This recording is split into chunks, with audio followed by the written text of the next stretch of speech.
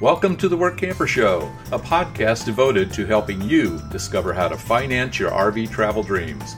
I'm Steve Anderson, the president of Work Camper News. Each one of our episodes will either introduce you to people who are already living the RV lifestyle or to opportunities to work short-term jobs. You'll also learn how to hit the road the right way and make the most of every opportunity.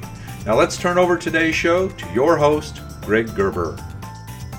Thanks, Steve. Today I'm interviewing an expert on dealing with difficult people. It's a topic all of us have to contend with at some point, be it at work, in family situations, or even social settings. Today's episode is sponsored by The Dreamer's Journey. It's an online course and community produced by Work Camper News. Life is way too short to keep your dreams on hold, so don't be held back by fear because you were designed for more. Get started in the RV lifestyle the right way with this comprehensive guide. For just $29.95 for 1 year of access, Dreamers have unlimited viewing of 50-plus videos to learn things like what type of RV to buy, goal setting, how to budget for the adventure, developing a positive mindset, setting up a domicile, and operating a small business on the road, plus everything about work camping and how to find the right job for you. Each video is 30 to 90 minutes long to give in-depth coverage on every topic. There's no wrong time to get started.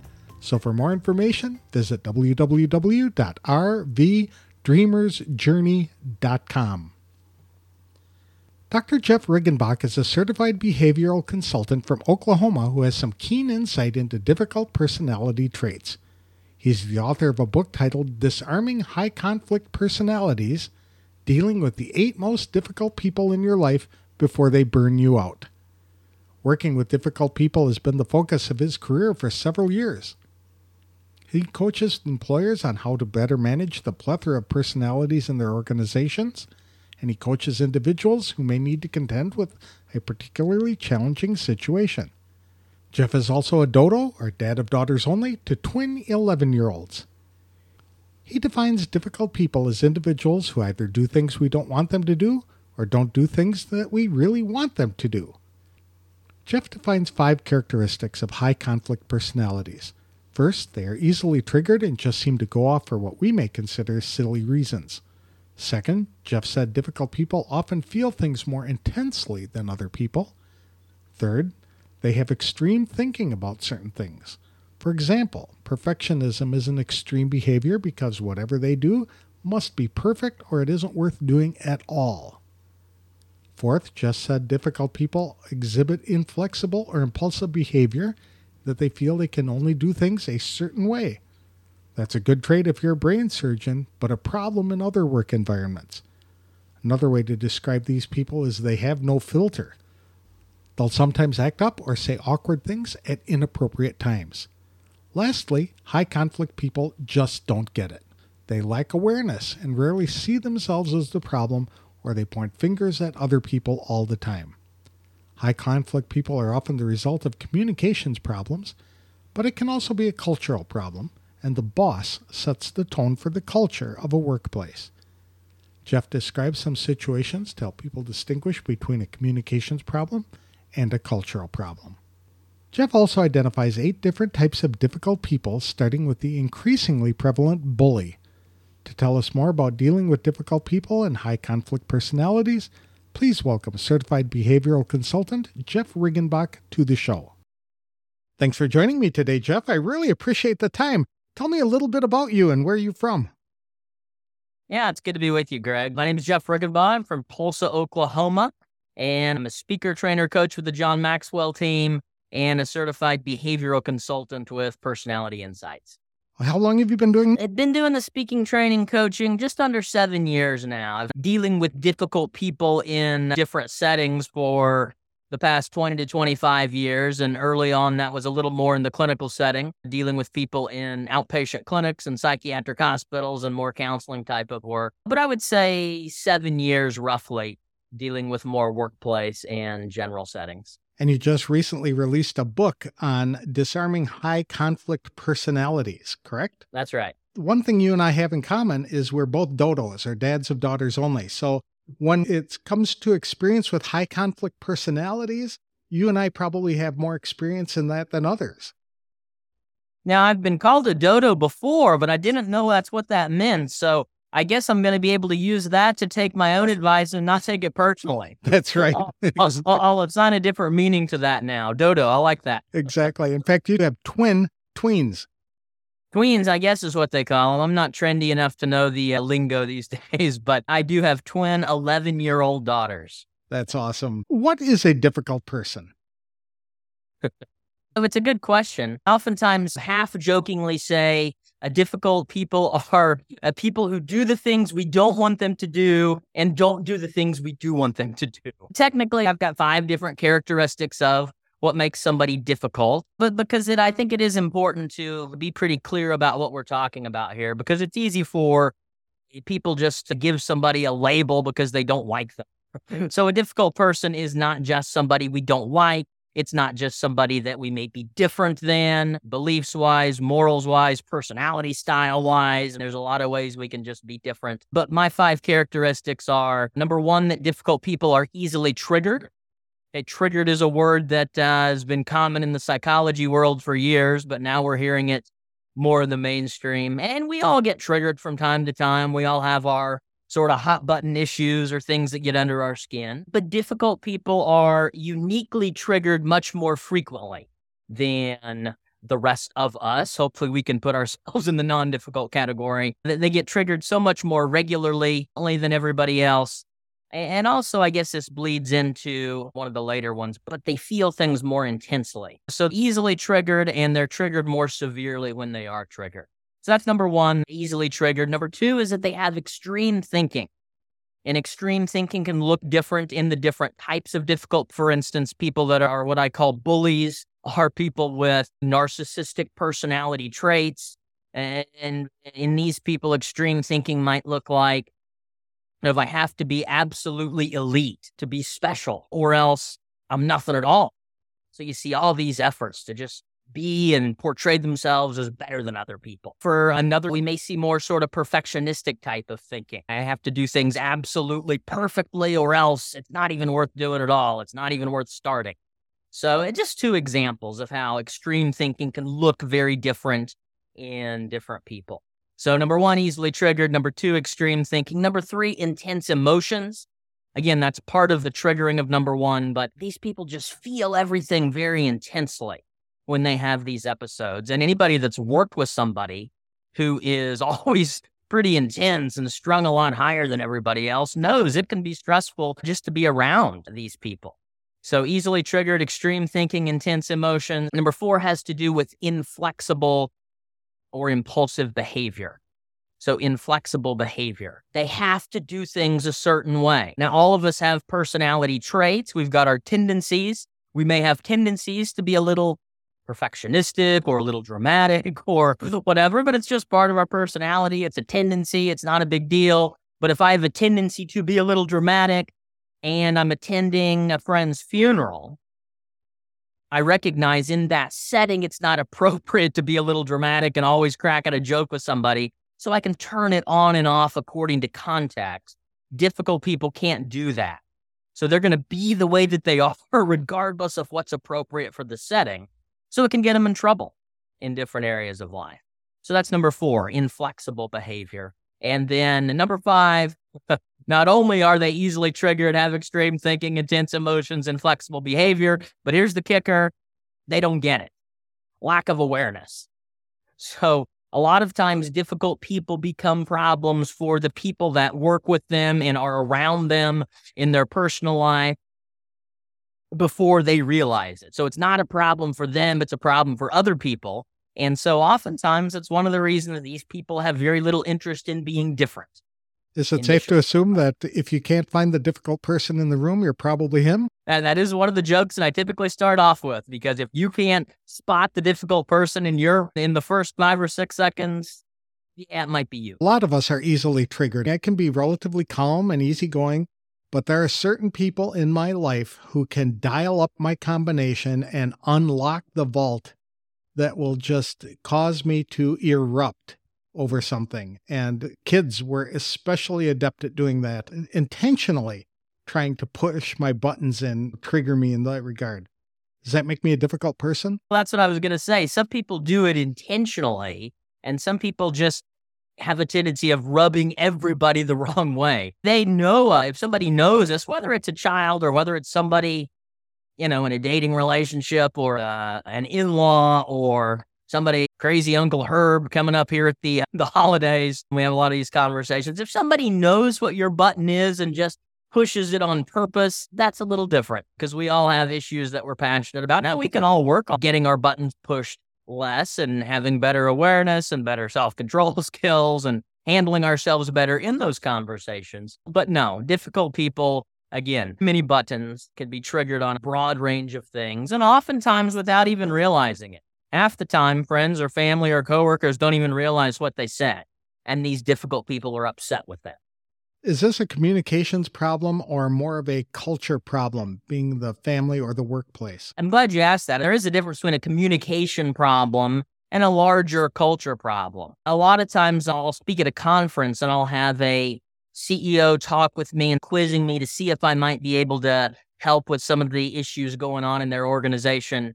And a lot of times I'll get people saying, I think it's just a communication problem. Maybe we just need a staff retreat or we just need a little basic communication training. And I like to define communication as a message sent plus a message received. And where you have two meaning people who are miscommunicating, maybe they have different personality styles. Some people use the term personality clash. That's just when you have people with two different sort of types of personalities. Neither one of them are difficult in and of themselves, but they're just different. And so if you've got that sort of a clash, you've oftentimes got different communication styles. But if you've got two well-meaning people where you can point this out and one person can see, oh, here's how I am coming across. I didn't mean to come across in that way. Maybe I could say things a little bit differently. And you've got the other person who has the awareness to be able to say, oh, I didn't realize he or she didn't mean it that way. Maybe I was taking it in a way that it wasn't intended. And so we can work to fix that communication problem.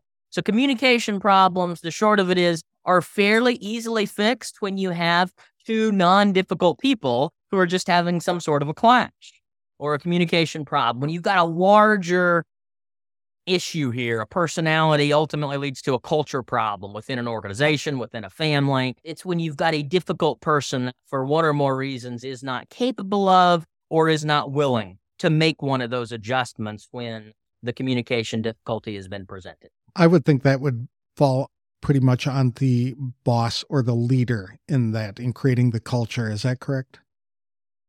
Yeah, it all starts at the top. So leadership sets the tone for everybody else. And I often say, we teach people how to treat us. We teach people how to treat us. I didn't come up with that, but I heard it somewhere along the way. And I think it's brilliant because oftentimes I'll have people push back and say, oh, no, wait, I never said to do that, or I never told her that was okay.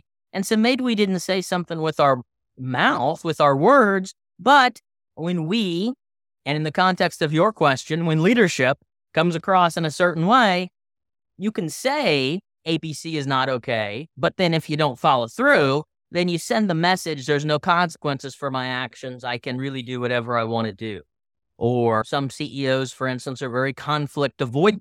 Sometimes it's not the CEO. Sometimes it's like a middle management sort of person who the CEO just wants to be hands off, wants the middle management to be able to deal with the situation. You got a conflict avoidant person in that situation, and they're not able to set the tone. They're not able to send the message. They'll say it, but they won't back it up. And so it just sends the message to the team that Susie here doesn't really mean what she says. I can get away with this. And so ultimately, if the middle management, then ultimately at the top, it does come back and the CEO oftentimes gets pulled in more often than he or she would prefer to deal with these messy people issues. Yeah, if they're not willing to set the tone, then oftentimes it becomes a problem throughout the organization. Is it true that we get what we tolerate? Essentially, yes. We don't blame anybody for getting something initially, but there's the old fool me once, fool me twice kind of thing. And that's why it's important to be able to spot patterns. In my book and in my coaching, I talk about some of the different types of red flags for each type of difficult person, because there's really a science behind this. And there are some pretty predictable patterns. And if we have the eyes to see it and we see the pattern emerging and we continue to tolerate it, Well, yeah, then we're going to get it, if you want to use that terminology, and the responsibility ultimately lies on us. In your book, you outline 8 types of difficult people, and you start with one that I think all of us are familiar with, and that is the bully. How prevalent is the bully in the workplace? The bully is, I think, increasingly prevalent in the workplace. Unfortunately, the bully does have some characteristics about him or her. Some of these types are more prevalent in different genders. We do see more bullies being men than women. But if I use some of these stereotypes, some of these generalizations that overall are true, certainly know that there are exceptions. But I do think we see more bullies in the workplace because, number one, I think there's just more bullies in society at large. And the bully does have certain characteristics that lends itself to leadership positions. So oftentimes we want to promote up in the organization or elect to office in our organizations, in our associations, in our country. We want to elect people with charisma and who can make decisions and can get things done. And so these are some of the, positive qualities of the bully. But I think in seeking these admirable qualities, we oftentimes have blinders to, depending upon how strong these tendencies are in a person, can have extremely low empathy, can really treat people poorly, become demanding and brash, and sometimes even abusive. So the short answer is I think we're seeing it a lot more. I think it's fairly prevalent and getting more. And as long as we continue to promote this sort of equality within an organization without having our eyes open to the red flags and being able to have some discernment as to how extreme we're looking at here. So we want to have somebody that can be decisive and make decisions and exhibit good leadership, but then not so extreme that they're also capable of putting themselves in employee shoes and connecting with other people and being considerate of other people's feelings, etc. So empathy is really required. Empathy is one of the dominant characteristics of a bully, lack of empathy. People think a lot of times of sort of the arrogant and the entitlement and all that stuff that we see on the surface level, but possibly at the root, characteristic number one of a bully is really lack of empathy. And the rest of it springs out of that. One of the other difficult people that you identified was the con artist. How does that person work in an office environment or work environment? Yeah, that person doesn't work very well in an office environment. And there are certain settings that are better fits for different personality styles, but con artists ultimately break the rules. These are the rule breakers. They don't like to be told what to do. They think the limits don't apply to them. In extreme forms, you got to be dealing with oftentimes theft from the company and these kinds of things. In less extreme forms, you might see this be helpful in sales and some of these types of where you're wanting to sell somebody a bill of goods. Hopefully we do ethical selling, but this is where we see some of these people show up because, again, that charisma, that charm, they do have that, and they have a way of schmoozing people. So we need to be on the lookout if we see too much of that charm. I heard somebody say one time, excessive charm is like a strong cologne. You got to kind of wonder what somebody's really trying to hide. So if there's too much of that, then we got to be aware. They have a little bit of that, then it can make them good at convincing people and in sales positions and some of those kinds of jobs. Another difficult type of personality or person is the drama mama. That's the one I'm most aware of as a dad of daughters. Who is a drama mama, and how does that person impact the work environment? Yeah, again, so the drama mama is, I think most people probably know who that person is just by the name, but is characterized by excessive emotionality. Everything's a big deal.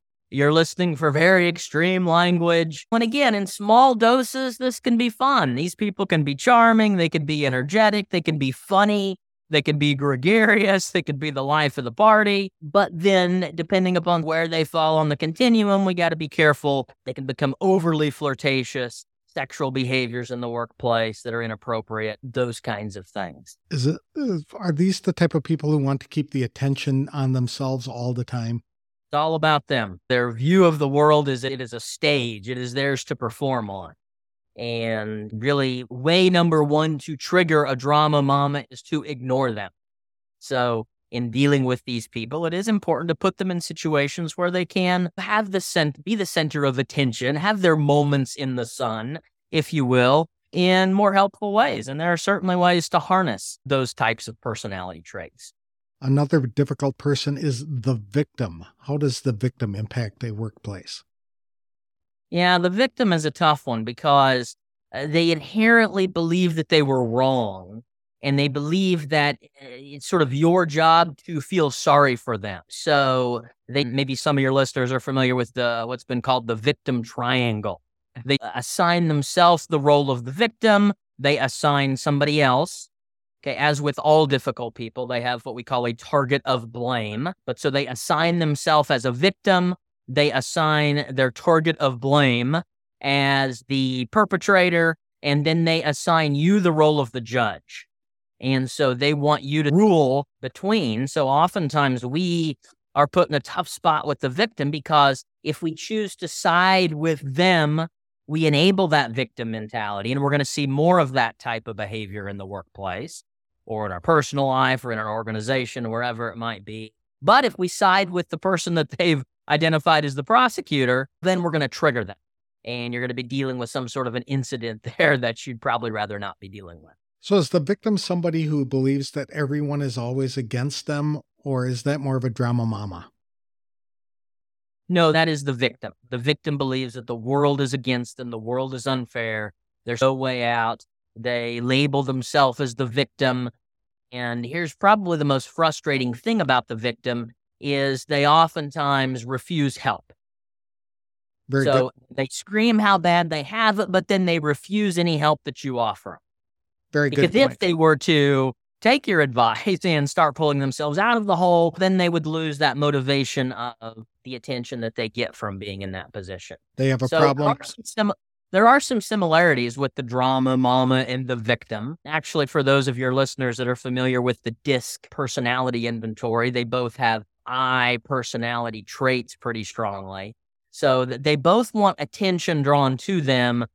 They just have different strategies for getting it. Drama mamas are going to be more, in your face and putting on a show and dancing and on the stage kind of stuff we talked about. And then victims are going to be more complaining and whining and even things. In my book, I mentioned some red flags even early to catch them in interviews before we hire them. But these are people that are showing up in casts or slings or with some sort of a medical ailment and bringing attention to it.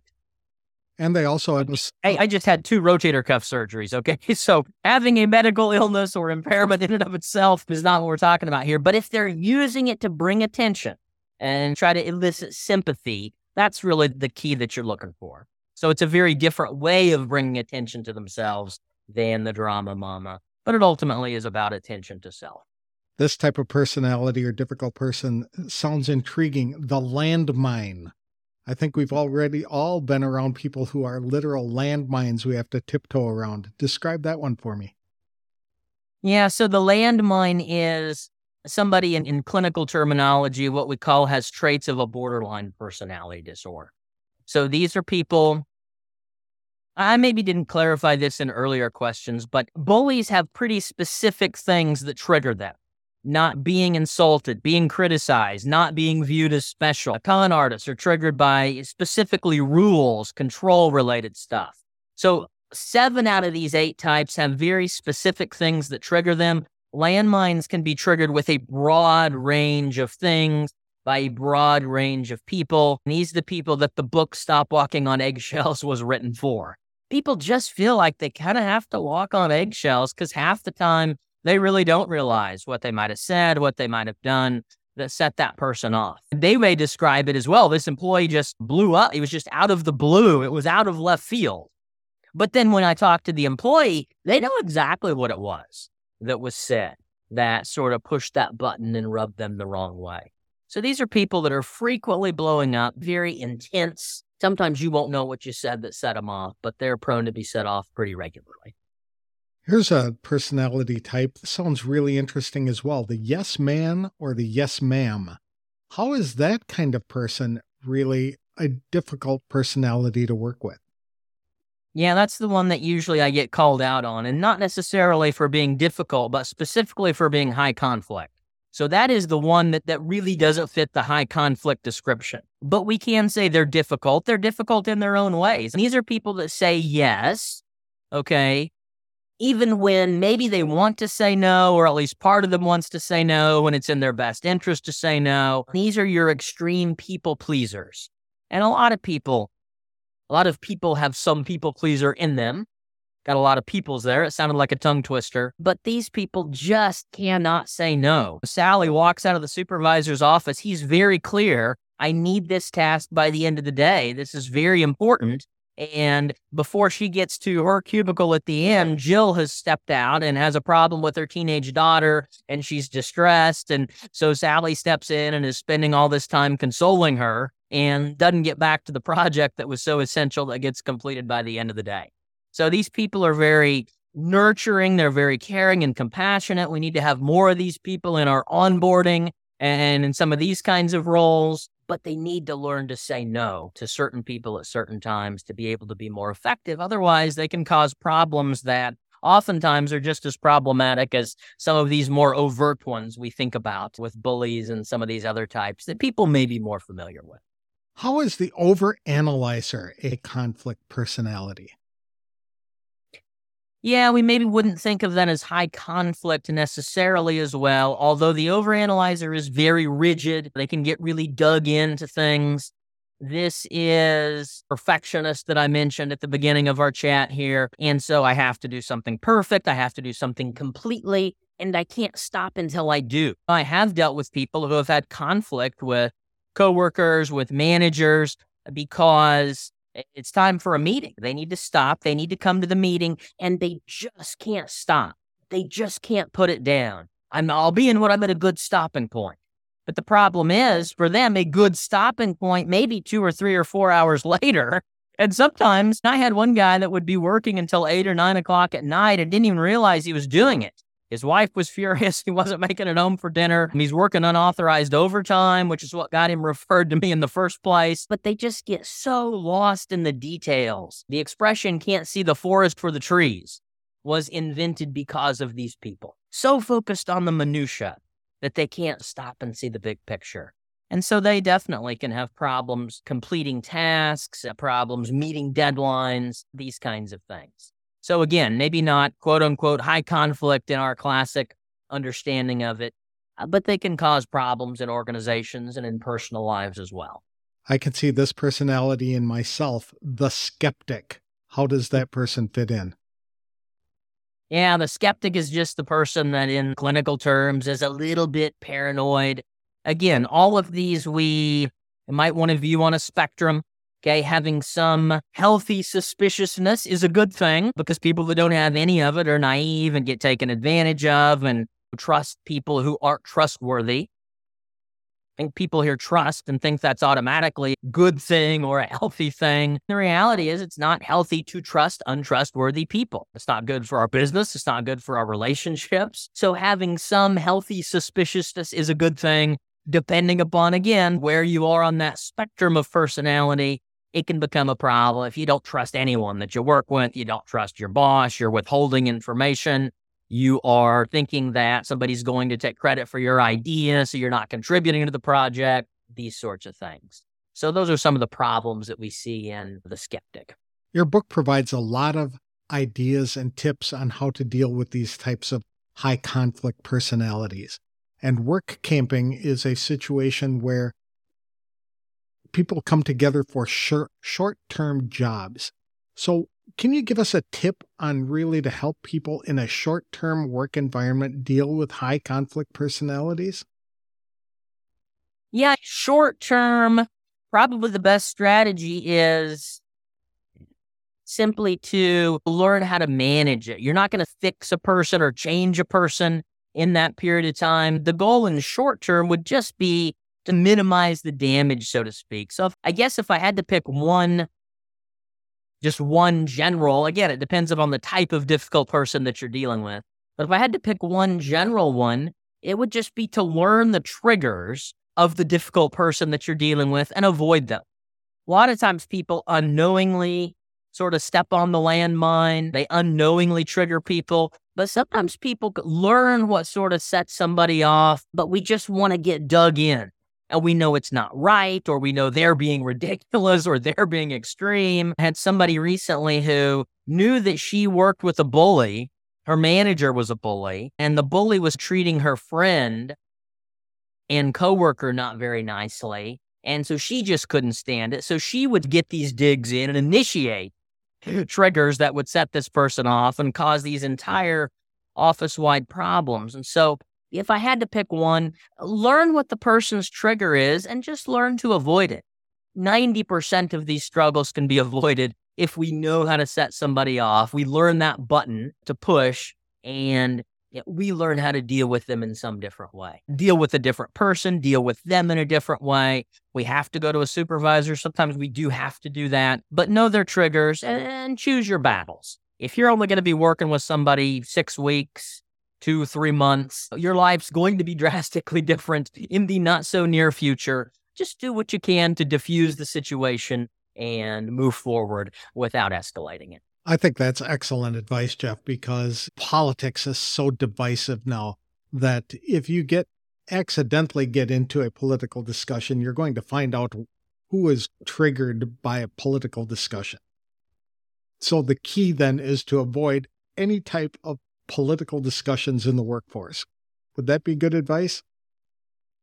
Yeah, if that's a trigger for that particular person, then absolutely. If it may be something like that where everybody seems to have one extreme side or another these days. But again, it may be more specific to the person. It may be criticism. It may be attention to detail and orderliness. It may be a personal situation. But yeah, whatever it is, learn what that is and learn how to not push that button. Yeah, if you're in a longer term situation, then maybe a more systemic change needs to be able to happen. Maybe a leadership needs to be involved on a more ongoing basis. Maybe other strategies need to be employed. But when we're just talking 1, 2, 3 months, I think most of us can tolerate just about anybody for that period of time. And oftentimes we can learn how to not make things work. And it is amazing how often, even in my personal life, I've noticed just very small things. Oftentimes we are doing something, again, even if small, to make the situation worse that maybe we're not aware of. That we can make just a small tweak. Doesn't mean we like the person anymore. Doesn't mean we respect the person anymore. Can certainly avoid some certainly confrontations, blow-ups, or otherwise uncomfortable moments. Now, your book offers some advice to employers on how to identify high conflict personalities in the hiring process. Do you offer coaching as well, or do you have an online course that people can take to do that too? Yeah, absolutely. I do offer one-on-one coaching. I do work with companies as well. And I do have an online course. You can just get the online course at my website. It's jeffriggenbach.com. I can send you a link to the online course, Greg, as well, if you want to post it. But yeah, we certainly identify some red flags, really all the way from the recruiting process to the hiring process, to the onboarding process, and then to ongoing, to do things to try to facilitate cohesiveness, avoid burnout, some of those kinds of things. Very good. So if an employer would like some extra one-on-one coaching to deal with these kinds of people and just have a happier, better, more productive work environment, they could contact you. How would they reach you? Absolutely. I've got workplace packages available. Just shoot me an email, jeffriggenbach.com, and I'm glad to have a quick chat with you and see what options might be the best fit. Excellent. Thank you very much for your time today, Jeff. I appreciate it. Dealing with high conflict personalities is a problem in every workplace, and we all encounter them. And so I appreciate your advice, and I encourage people to go out and at least buy the book to learn more about how to deal with these kinds of people. It'll help them not only at work, but in their personal lives and at church and wherever they are. They're going to encounter high conflict personalities, and this would be some good advice on how to deal with them and navigate around them. Unfortunately, they are everywhere. So I enjoyed the chat with you today, Greg. Thank you.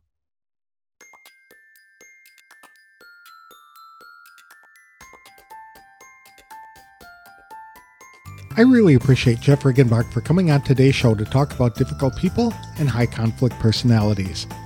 I've encountered those types of folks since I landed my first job as a 16-year-old. However, after listening to Jeff, I also identified myself in several of the 8 types of high-conflict people who can contribute to a problem in a work environment. I guess the better way to look at high-conflict personalities is that we all contribute at least one of those traits in any environment we're in. At some point, each of us can be a bully, con artist, drama mama, victim, landmine, a yes man, overanalyzer, or skeptic. The key is to be aware of all those personalities and how they play out in any environment, whether it is at home, school, church, a club or social setting, and especially at work. Just being aware of those types of personalities can help us identify when we are becoming a difficult person and help us to disarm a high conflict personality we may encounter. Like Jeff said, communication is often the key. By simply talking one-on-one to someone we are having problems being around, we discover that we more often than not have common ground with that person and can develop an effective working relationship. We may never be friends with the other person, but we can be respectful of each other. In short-term work situations, like most work camping jobs, Jeff said the easiest way to ensure an enjoyable work experience is to learn the triggers of a difficult person you're dealing with and avoid whatever triggers him or her. Jeff predicted that 90% of all workplace turmoil can be avoided by simply learning what buttons seem to trigger people and then working to avoid pushing those buttons. For example, if political discussions push people over the edge and ignite their fury, then just avoid those conversations entirely. Like Jeff explained, if you're going to be working with somebody 6 weeks to 3 months, then your life is going to be drastically different in the not-so-distant future. So just do what you can to diffuse the situation and move forward without escalating it. I encourage people to read or listen to Jeff's book, Disarming High Conflict Personalities, dealing with the 8 most difficult people in your life before they burn you out. It is available on Amazon. He also developed a free webinar which explores working with difficult people in greater detail. The link is in the show notes. To connect with Jeff or to hire him as a coach, visit www.jeffriggenbach.com. Today's episode is sponsored by WorkCamper News. With its Diamond and Platinum membership tools, WorkCamper News is much more than just a job listing website. When you put the tools of this professional service into action, you'll find out just how easy it can be to turn your work camping dreams into reality. The one-year memberships open the door to a one-stop shop for all things work camping. Being the original resource for work camping, you'll find the largest number of job listings, be able to connect with a community of work campers, and view resources compiled by experts who've been enjoying the RV lifestyle for many years. If you're serious about leading a successful and enjoyable work camping lifestyle, then a Diamond or Platinum membership is for you. You can even get started with a free 30-day trial by visiting www.workcamper.com/trial. Embark on new adventures today with the support of WorkCamper News behind you. That's all I have for this week's show. If you'd like to share your work camping experiences with others, I'd welcome the opportunity to interview you for an upcoming episode. Just send me an email to podcast@workcamper.com and we'll set up the interview. It's crazy to realize there are just less than 5 weeks remaining in 2022. So make it memorable and make it count. Thanks for listening.